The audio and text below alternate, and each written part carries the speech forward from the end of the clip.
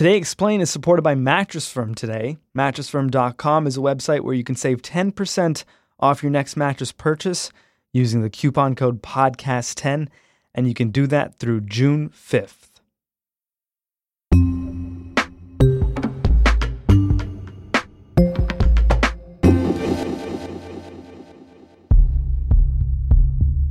Today is Nakba Day. It's a somber anniversary of a day in 1948 when some 700,000 Palestinians left or were forced out of the new state of Israel. And Israel marks an anniversary too, just one day earlier. But there's a key difference for Israel. It's a happy thing. It's all about Israeli independence. These night and day anniversaries, they're the perfect metaphor for what's going on right now in Israel and the Gaza Strip.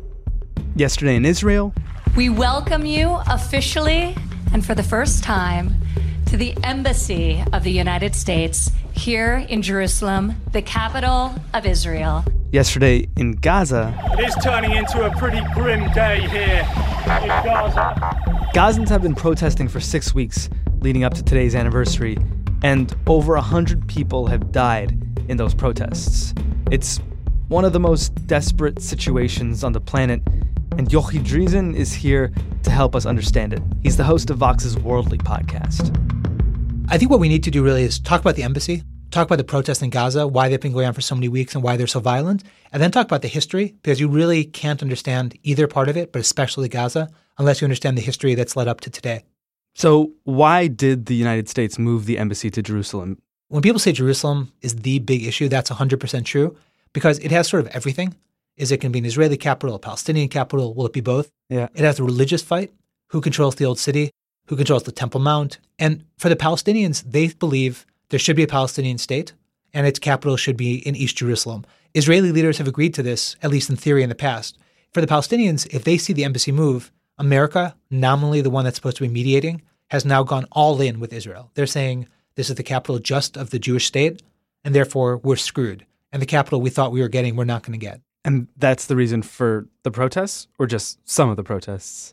That's the reason for protests in the past, but that's not the reason for the protests happening in Gaza. They've been going on for weeks.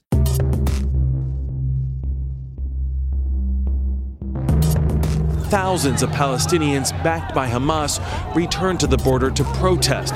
The volatile border was engulfed by plumes of black smoke coming from burning tires, a tactic to block the view of Israeli snipers. Meant to call attention to what Palestinians refer to ultimately as the Nakba, the catastrophe, which is today. Which is today. For Jews, it's the celebration of the founding of the State of Israel.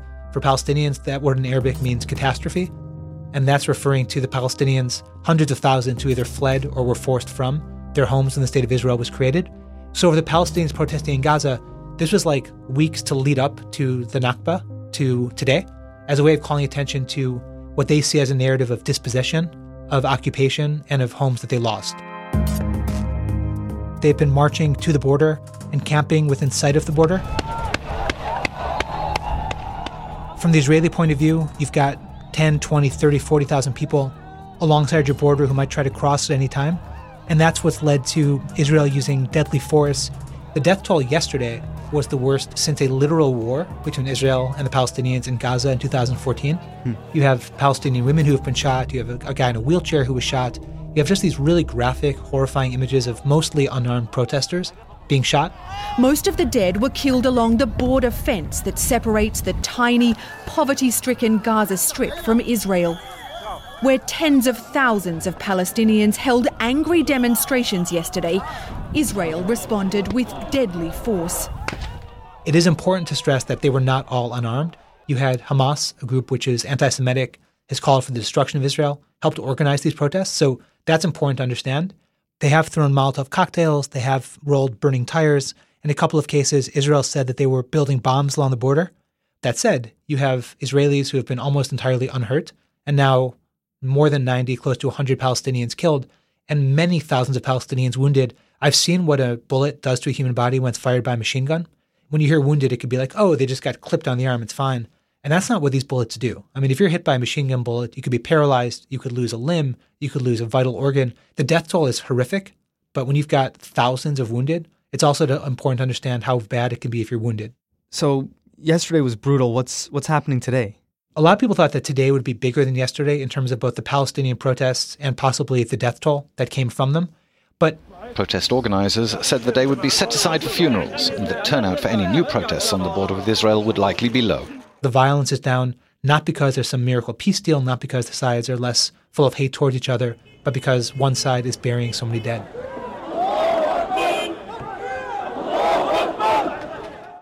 So if there's a minimal amount of violence and the protests are mostly nonviolent, why is the Israeli government opening fire?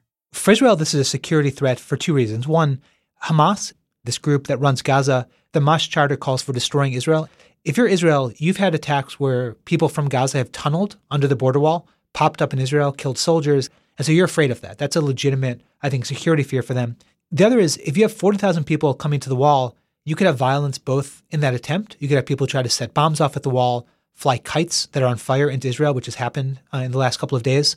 There's one fear of could they kill soldiers at the wall? The bigger fear is do they get into Israel proper and start killing civilians? Why has Israel been shooting live rounds? I mean, couldn't they have just handled this differently? It's hard to imagine how much worse they could handle it. I mean, killing 50 people who are unarmed, who are women, who are children, who are shot in the back. Could they have done, let's say, a buffer zone and make clear, protest all you want to this point. We're not going to do anything. We're not going to shoot. We're not going to fire. We're not going to try to stop you. Could they have used weapons that were not live bullets? Could they have used things like water cannons, things that were not what they're using? For sure. So if Palestinians are getting shot for going too close to the border, it's hard to understand why they're just walking into gunfire. I think for a lot of Palestinians who are living in Gaza, which is a place that has high unemployment, poverty, desperation, and is kind of encircled on all sides. Yeah. You don't have many ways of making your voice heard short of a big protest. And some would say Hamas, the group that runs Gaza, kind of wants the violence for this reason. But the easiest way to get attention is send a big crowd of people to the border, hope that there's violence, and if there is, blame Israel for it.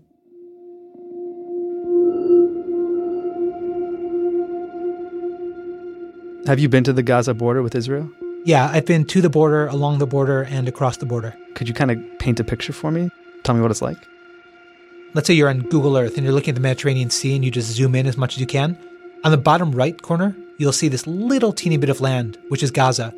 Gaza, landmass-wise, is basically the size of the city of Detroit. The population is around 2 million, and it's squeezed and encircled on all sides.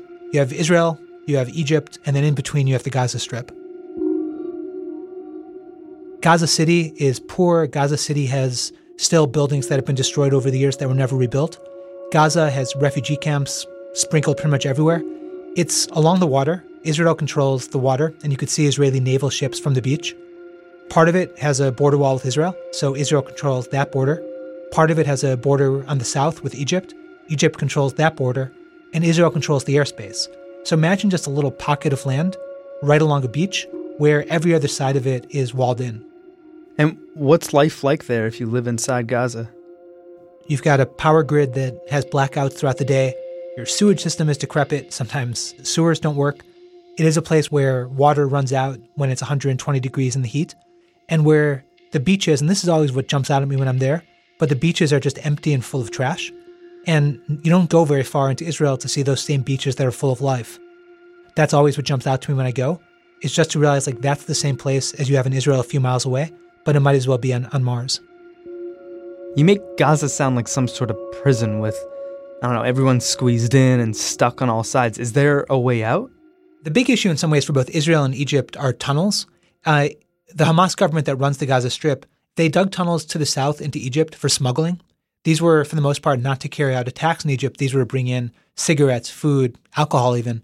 But with Israel, the notion is you dig a tunnel under the wall and you pop up. You're not going far. You're not getting to Tel Aviv or Jerusalem, to the big cities, but you're getting into Israel.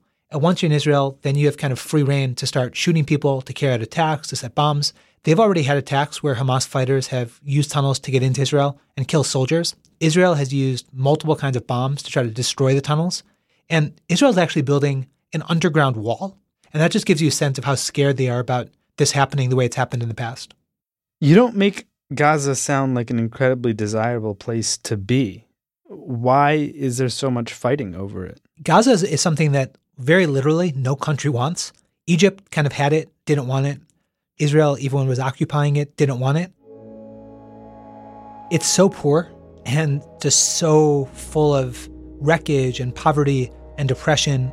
If you owned it, you'd have to figure out some way to provide jobs and some way to rebuild a power grid and some way to rebuild a water system and a sewage system. It's not like Jerusalem where you had Israel trying to conquer parts of it, Jordan's tried to conquer it. That's not what's happening with Gaza. With Gaza, they're just trying to keep it bottled up.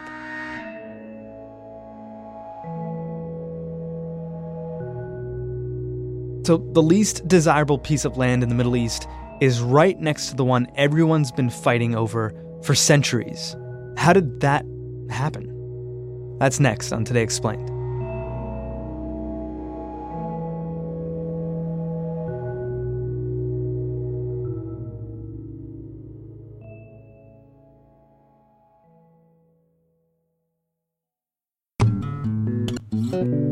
Today Explained is supported by Mattress Firm. You can find Mattress Firm all across the country and also on the internet at mattressfirm.com.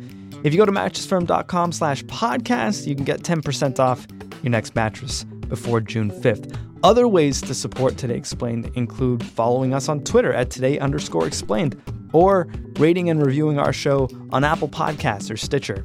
Thank you for supporting Today Explained, and thanks to Mattress Firm too. Also, while I have your attention, I want to tell you about another great podcast, Call Your Girlfriend.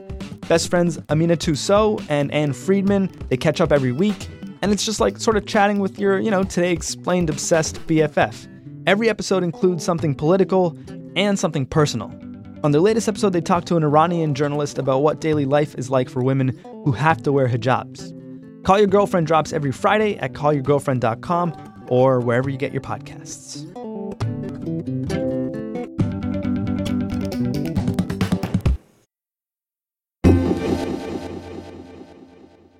The history of this is really important. And if you think back to 1948, which for both Israelis and Palestinians is sort of the key date, the UN votes to recognize Israel, the new state of Israel. The resolution of the Dutch Committee for Palestine was adopted by 33 votes, 13 against, 10 abstentions. Israel's Arab neighbors invade. Israel wins. So for Jews around the world, this is seen as like the moment that Israel was created and made safe. Palestinians see it very differently. They call it the Nakba, the catastrophe, because hundreds of thousands of Palestinians either fled or were kicked out of the homes they had. That's the kind of status quo until 1967. In 1967, Israel conquers Gaza. At that point, Gaza was controlled by Egypt. Israel conquers it. Israel also conquers the West Bank and part of Jerusalem, which had been controlled by Jordan. The key dates are 1948, because that's the Nakba, when Palestinians leave or are forced out, 1967, when Gaza is conquered by Israel, and then 2005. So what happens in 2005? I was in Israel for this, and this was kind of batshit crazy to see happening in real time. The Prime Minister of Israel then was Ariel Sharon, and he ordered a unilateral withdrawal from the Gaza Strip. The moment Palestinians in Gaza have only dreamed of. After 38 years, Israel's troops are gone. Jewish settlements they protected, now Palestinian again. Israeli settlements were torn down. People were pulled screaming out of their houses. They took our people out and give the Arabs this building. Look, this beautiful area. They think that there will be peace. No peace. With Arabs will be no peace here. That's all. It was very divisive within Israel. But his feeling was Gaza is not important to Israel strategically. You've got the army killing people, having soldiers killed to protect what he saw as a kind of radical group of settlers who decided to live in Gaza, and that, frankly, it just wasn't worth it to Israel. And so he decided to withdraw, except that he made what I think was a fundamental, enormous, catastrophic mistake. He could have said to the moderate Palestinian government, we are giving you this land, so they could then say to the Palestinian people, because of negotiations, because of peace, we've gotten back half of Palestine. He didn't do that. That meant that Hamas, which is considered a terrorist group by much of the world, was able to take power and turn Gaza into a large Hamas-controlled military base. Hamas has carried out dozens upon dozens of terror bombings in Israel. They've blown up buses, restaurants, hotels. It's really something where if Sharon had negotiated, if he had let the Palestinians kind of celebrate it as a win, it would have been brilliant, and he chose not to do that. And Hamas is in power to this day. It is. Israel withdrew in 2005. There were elections in 2006 that Hamas won. They've controlled it ever since. There was a brief period of a civil war of sorts between Hamas and Fatah. Fatah runs what's now called the Palestinian Authority, the main Palestinian group that controls the West Bank, and that's been negotiating with Israel for decades now. And when it ended, you had basically two Palestines. You had Gaza, controlled by Hamas, the West Bank, controlled by the Palestinian Authority, and the two didn't in any way really connect. So if Hamas is a terrorist group, why did Gaza choose them over the Palestinian Authority? The Palestinian Authority is pretty much hated by most Palestinians. It's seen as corrupt, as out of the loop, as run by the same group of old men who've run it forever. Hamas is seen as not corrupt. And they do a lot of charitable works. They run food kitchens. They run homeless shelters. They run jobs programs. And so if you're the average Gazan, and I've spent enough time there to talk to quite a few, Palestinian Authority, remote, corrupt. Hamas fought Israel, runs food kitchens, gives you jobs, and you can sort of understand why they would choose Hamas. So Hamas is elected in Gaza. They bring in these social programs, and there's hope that things get better. Have they gotten better? No. The other thing Hamas has done is fire rockets into Israel from within the Gaza Strip. Israel has gone to war in the Gaza Strip because of that. The most recent was in 2014. Overnight, Israeli forces fired flares into the skies above Gaza as they pummeled the strip with artillery. All that before Prime Minister Benjamin Netanyahu said he was sending ground forces into Gaza. The goal, he says, to take out the extensive network of underground tunnels that lead from Gaza into Israel. Rockets had been fired by Hamas into Israel from Gaza. Israel sent in tanks, aircraft. It was a very, very, very violent conflict. And when I visited Gaza both before and after that war, you still saw buildings that were wrecked. You still saw streets that were wrecked. Israel's attacking Gaza because it's been firing rockets. Gaza's firing rockets because they're walled in and stuck. Who started this? In a kind of chronological sense, the blockade really slammed in after the rockets started to be fired. But the broader question's fair. I mean, the broader question of if Israel had pulled out and following the pullout had also opened up the airspace and the ports and the roads, might the rockets not have been fired in the same way? Yeah, I mean, it's a very valid, fair read of it. Israel has no more settlers living in the Gaza Strip, but the Gaza Strip is still encircled. I mean, it's walled off on all sides. And so if you're living in the Gaza Strip, you don't feel as if you're no longer occupied. You still feel like you're occupied for the simple fact that you, in a very literal sense, cannot leave. Is the solution as easy as, let up the blockade for a little bit? Free up Gaza's borders?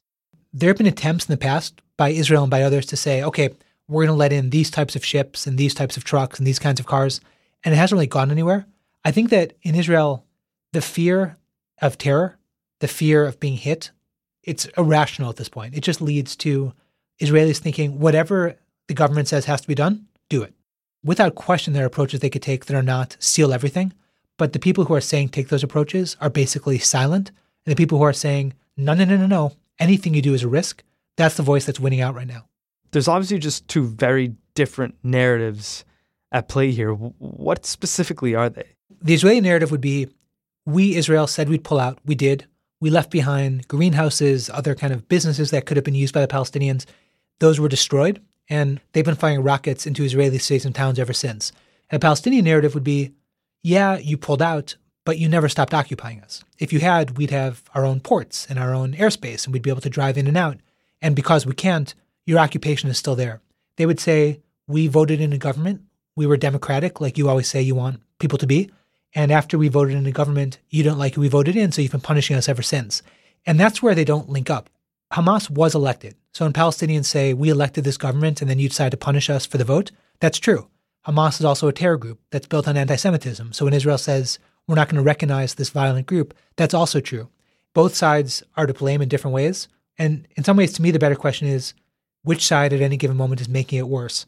And it's sort of like, do you turn the dial more towards the Israel side, more towards the Palestinian side? When you're talking about dozens of people being shot to death, who are for the most part protesting peacefully, you turn that dial more towards the Israel side. What happens next? I mean, it feels like this is reaching a boiling point. Is something going to change? I mean, Gaza is something that even when people were trying to optimistically say there could be a peace deal between Israel and Palestine, nobody knew what to do with Gaza because it's so poor that even the Palestinian Authority, which has the West Bank, itself doesn't necessarily want to have Gaza.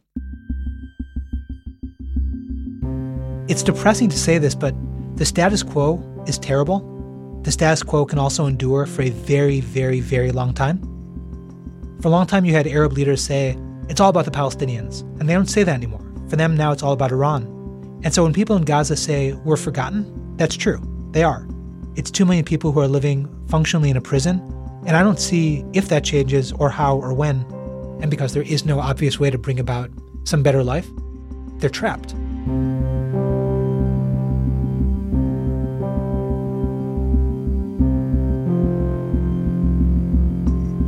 Yochi Dreazen is the foreign editor at Vox. I'm Sean Rameswaram. This is Today Explained.